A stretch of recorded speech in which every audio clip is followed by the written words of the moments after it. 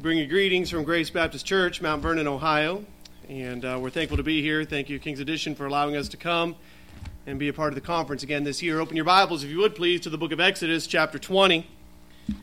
Exodus chapter 20, shall we stand as I read the Word of God? Exodus chapter 20, beginning in verse 1, we'll read through verse 6.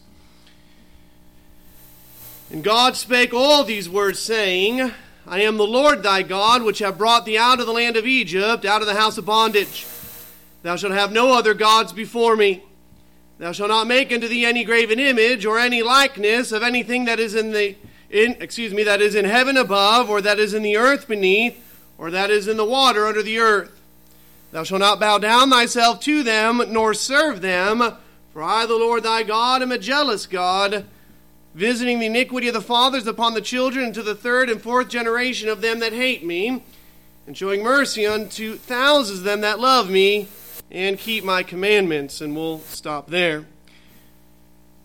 Heavenly Father, we thank you for your love to us, mercy and grace and watch care over us. We thank thee, our Lord, for the privilege you've given us in coming into your house this evening.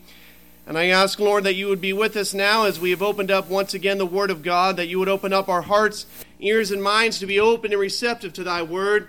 And Father, may you give me liberty and unction from on high to preach thy Word in truth and in love. We ask our Father to bless the efforts of King's Edition Baptist Church in putting on this conference, and we thank you, Lord, for it. And we ask, Father, again, that you would just be with each of us tonight. We ask, Father, for the forgiveness of our sins, and we ask these things in Jesus' name and for his sake. Amen.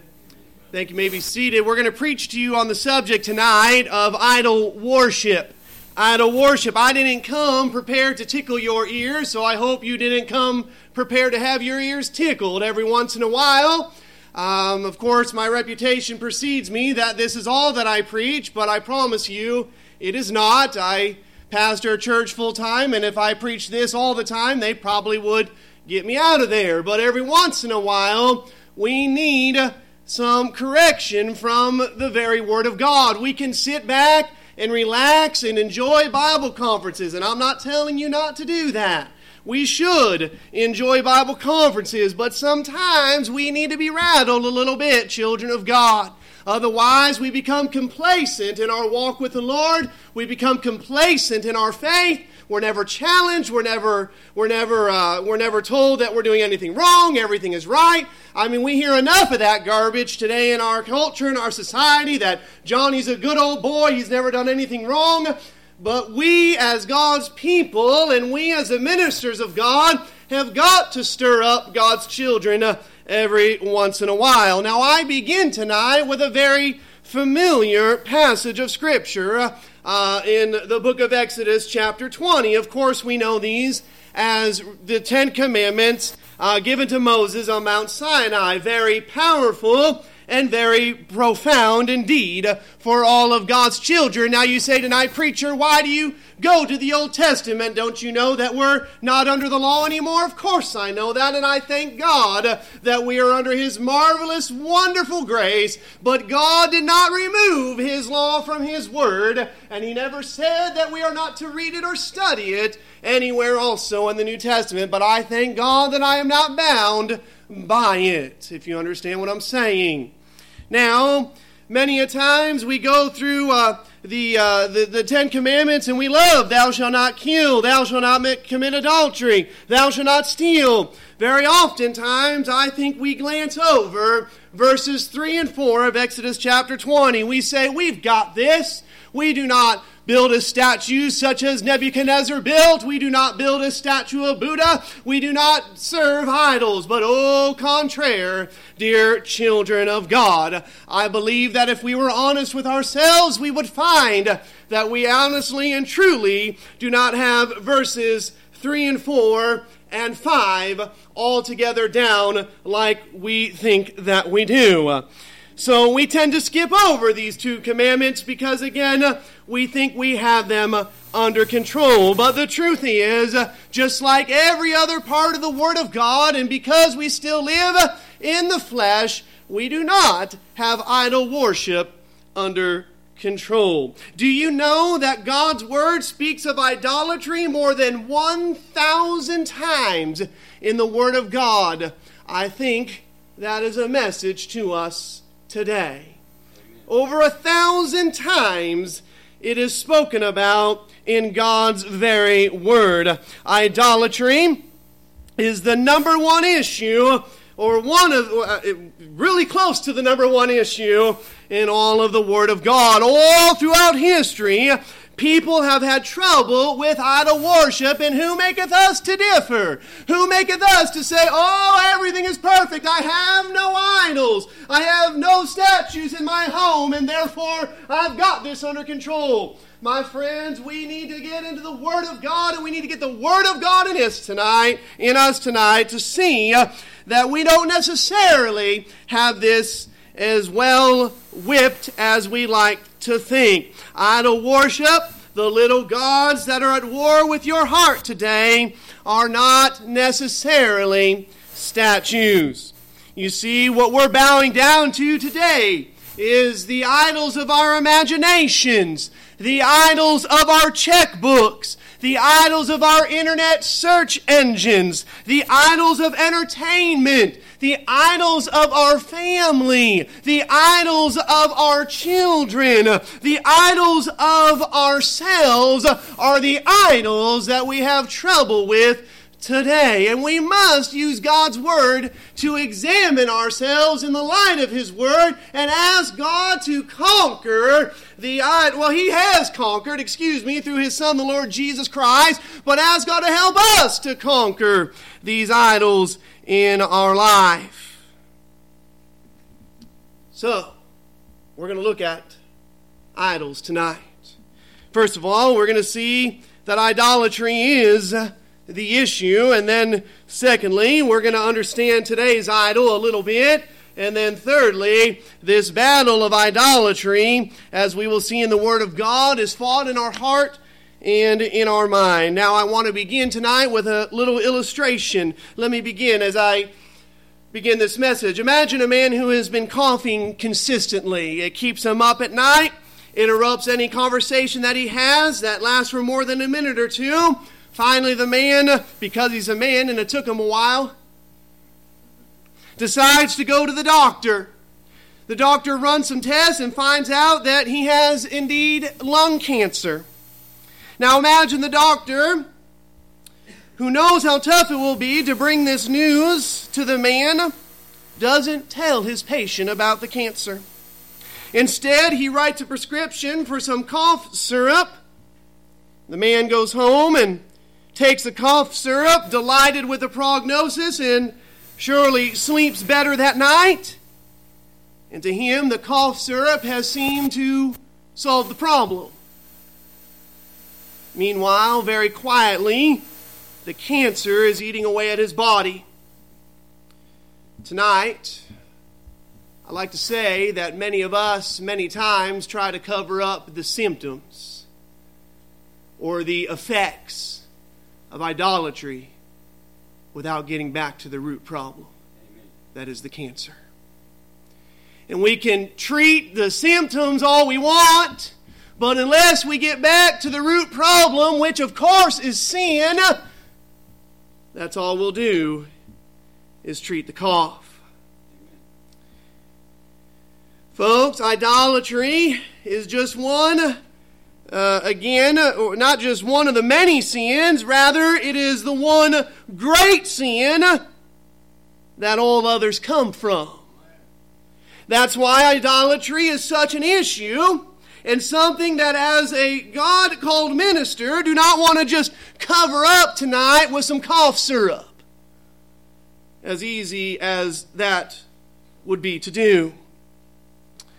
As you go to your homes and you examine yourselves and you start scratching away at whatever struggle you're dealing with underneath it all, and eventually you'll find that it is a false idol god that you worship. In the book of 1 Corinthians chapter 10, 1 Corinthians chapter 10, and we'll not read all the verses I have here, but you can look later. It's verses 13 through 21, 1 Corinthians chapter 10, beginning in verse 13. Therefore hath no temptation taken you, but such as is common to man, but God is faithful. And thank God that He is. Who will not suffer you to be tempted above that ye are able, but will with the temptation also make a way to escape, that ye may be able to bear it. Wherefore, my dearly beloved, flee from idolatry. God doesn't just say, tiptoe around it. He says, flee from it, get away from it, get to the root cause of sin in your life, and get it out. Amen. And ask God to remove it. Stop trying to cover it with cough syrup. And ask God to remove whatever idol it is. As Paul goes on under the inspiration of God in this discourse, basically he summarizes and he says to these Corinthians, he says, either serve God or serve the idol. And I'll tell you, it is far better to serve God. And until that little God is dethroned, and that's exactly what the idol God is trying to do. He's trying to take the place of God the Father. Now he can't. Now we know, you understand, you've known me for a little while now. You know that I know that God will always be on His throne. There's no one that can take Him away. You understand? I know that. But what that little idol is trying to do is take the place of God. And until He is dethroned, until you have ask God to remove whatever idol it is in your life, and the Lord God Almighty takes His rightful place, you will not have the victory over whatever idol it is. Until God Almighty is not just Lord of all through your words, but that He's Lord of all through your actions, your attitudes, and your innermost things. You see, God is Lord over all. Whether you want to admit it or not, He's the sovereign God of the universe. But whether or not you have accepted His lordship in every area of your life is a different story. He is Lord over all. You see, idolatry isn't an issue. It is the issue. It is the cancer.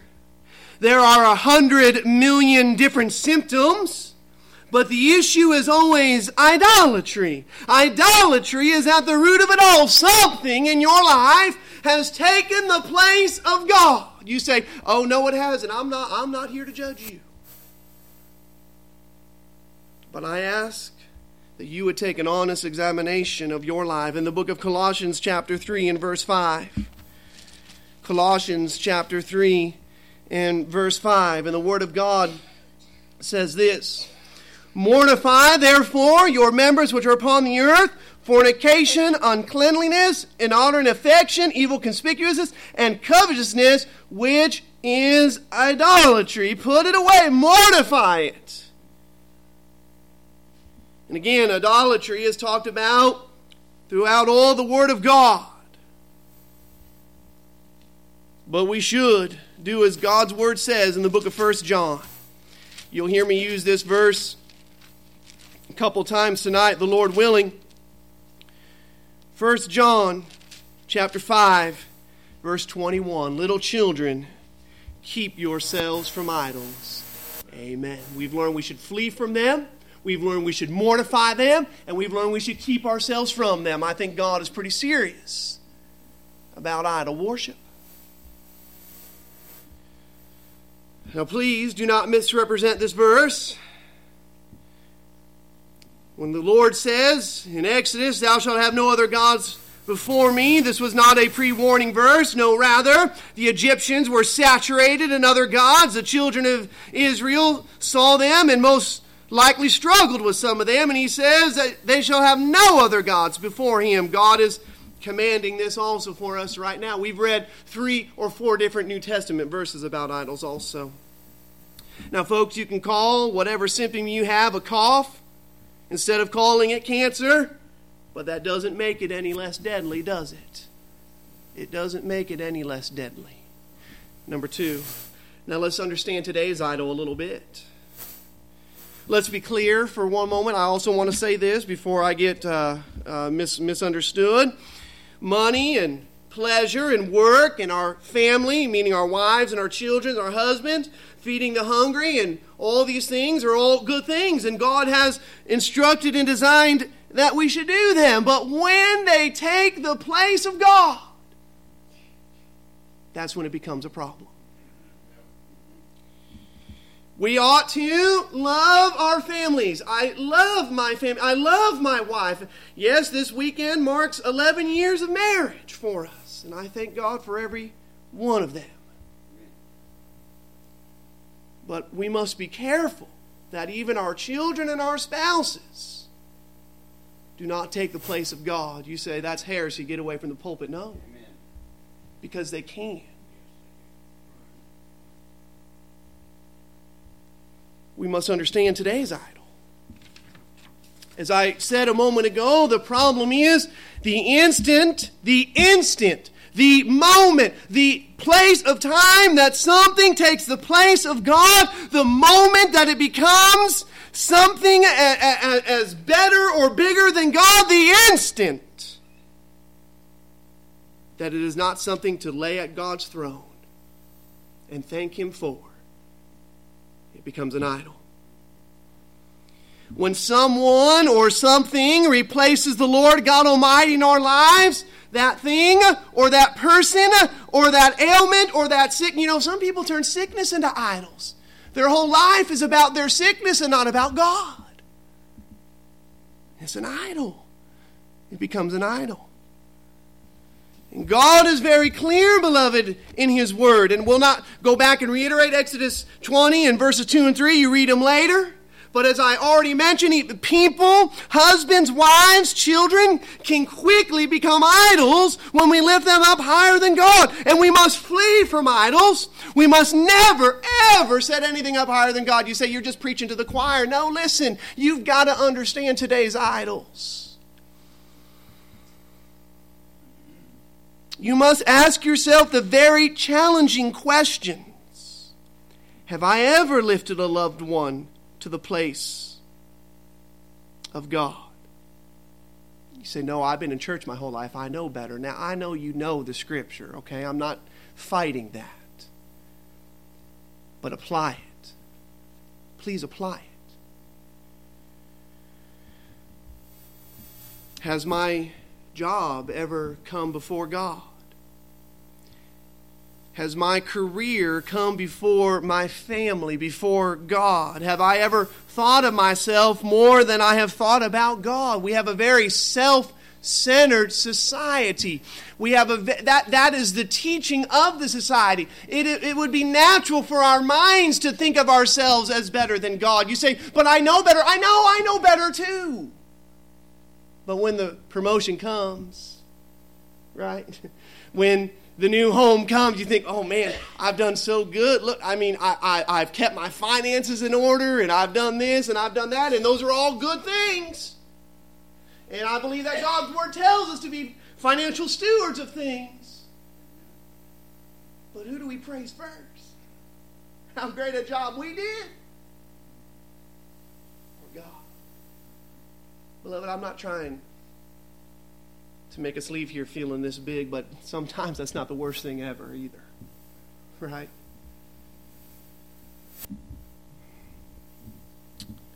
These are not easy questions that we have to ask ourselves. We have to ask, who are we serving? You may see some symptoms like you may see that maybe you're spending too much time at work. You may see that maybe you're spending too much money at the store or online. But you have to get to the illness. You have to get to the cancer. You can't just stop the symptoms. You've got to get to the root cause. You got to dethrone the idols. His work come between you and missing church? Say, well, you're a pastor. It's easy for you to tell your work that you can't work because you're a pastor. No, I've also not pastored for many years also. And I was in the Lord's house. And I understand we need to provide for our family. All right, I got to move on. Here we go. I know that it hurts. I know that it hurts. But we've got to dethrone the idols in our lives. Listen, God must be first. You know, in His Word, He says that He is to have the preeminence. That is first before the first. If you understand what I'm saying. He is to be first before the first. He is to be the first. D.L. Moody said, the main thing is to keep the main thing the main thing. Right? Is God the main thing in your life? Then the main thing in your life is to keep the main thing the main thing. We've got to do it. We must never trade the Creator God for a God of our own making. In Psalms 106, Psalm 106, again, we have more verses than we'll probably read, verses 19 through 25. They made a calf in Horeb and worshipped the molten image. Thus they changed their glory into the similitude of an ox that eateth grass. They forgat God, their Savior, which had done great things in Egypt, wondrous works in the land of Ham, and terrible things by the Red Sea. Therefore he said that he would destroy them, had not Moses his children stood before him in the breach to turn away his wrath, lest he should destroy them. Yea, they despised the pleasant land, they believed not his word, but murmured in their tents, and hearkened unto the voice, and hearkened not unto the voice of their Lord. They turned. It's easy to turn. And again, anything can become an idol once it becomes a substitute for God in our lives. It doesn't have to be the golden calf. It doesn't have to be the statue of Nebuchadnezzar. It doesn't have to be the statue of Buddha. It doesn't have to be a picture of the supposed Lord Jesus Christ to be an idol. Once anything in your life has taken the place of God, it is an idol. And let me ask you another challenging question. When we say that we don't idol worship, let me ask you, what if all you had tomorrow morning is what you thanked God for today? What if that's all you had, what you remembered to thank Him for? Number 3, there is a battle. Battle in our heart, a battle in our mind. Your heart, by Old Testament, determines and defines who you are, how you think, and what you do. In the book of Proverbs, chapter 4 and verse 23. Proverbs, chapter 4 and verse 23. Just hang with me. I've only gone 22 minutes. I got good time today. Stopwatch is working good, so I'm not done yet. All right. Proverbs, we're almost there. Chapter 4 and verse 23. Keep thy heart with all diligence, for out of it are the issues of life. The heart is so much more than just the blood-pumping muscle. Out of it flows the issues of life. In the Hebrew culture, it was the center of core personality. It was a spiritual hub. We learn to love God with what? All our heart, with all our soul, with all our mind. Your heart reflects your true identity. In the book of Proverbs 27 and verse 19. Proverbs 27 and verse 19. As in water face answereth to face, so the heart of man to man. It identifies us. Now, folks, I want to encourage you tonight to stop focusing on the garbage in our lives and go back to the source. Get back to the heart. It's much easier just to clean the garbage than to stop the flow from where it's coming. Now, I have a story for that too. Let's say you were walking in a forest.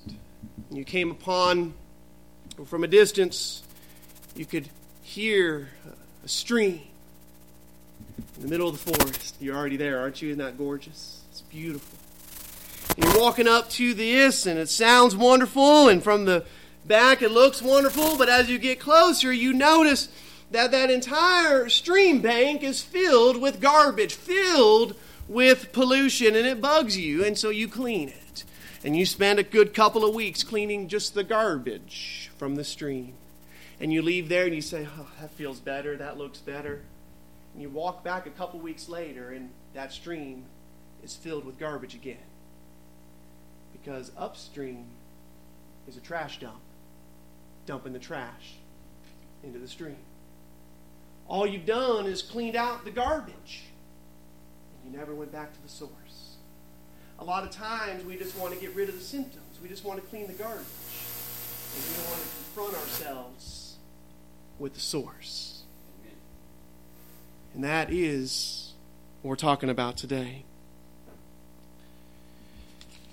It's like the idol in our heart. You can clean up some of the symptoms. You can say, well, this week I determined to get home from work a little bit earlier, but next week you're right back in the rat race. You haven't got rid of the problem. You just cleaned up some of the garbage. And use that example in any way that you would like. We need more than trash removal. We need a heart cleansing. Trust me, the little gods of this world, the prince of the power of the air, wants control of your heart. He wants control of your mind. He wants your affections to be on anything or anyone but God. And he will use anything or anyone to distract you from your King.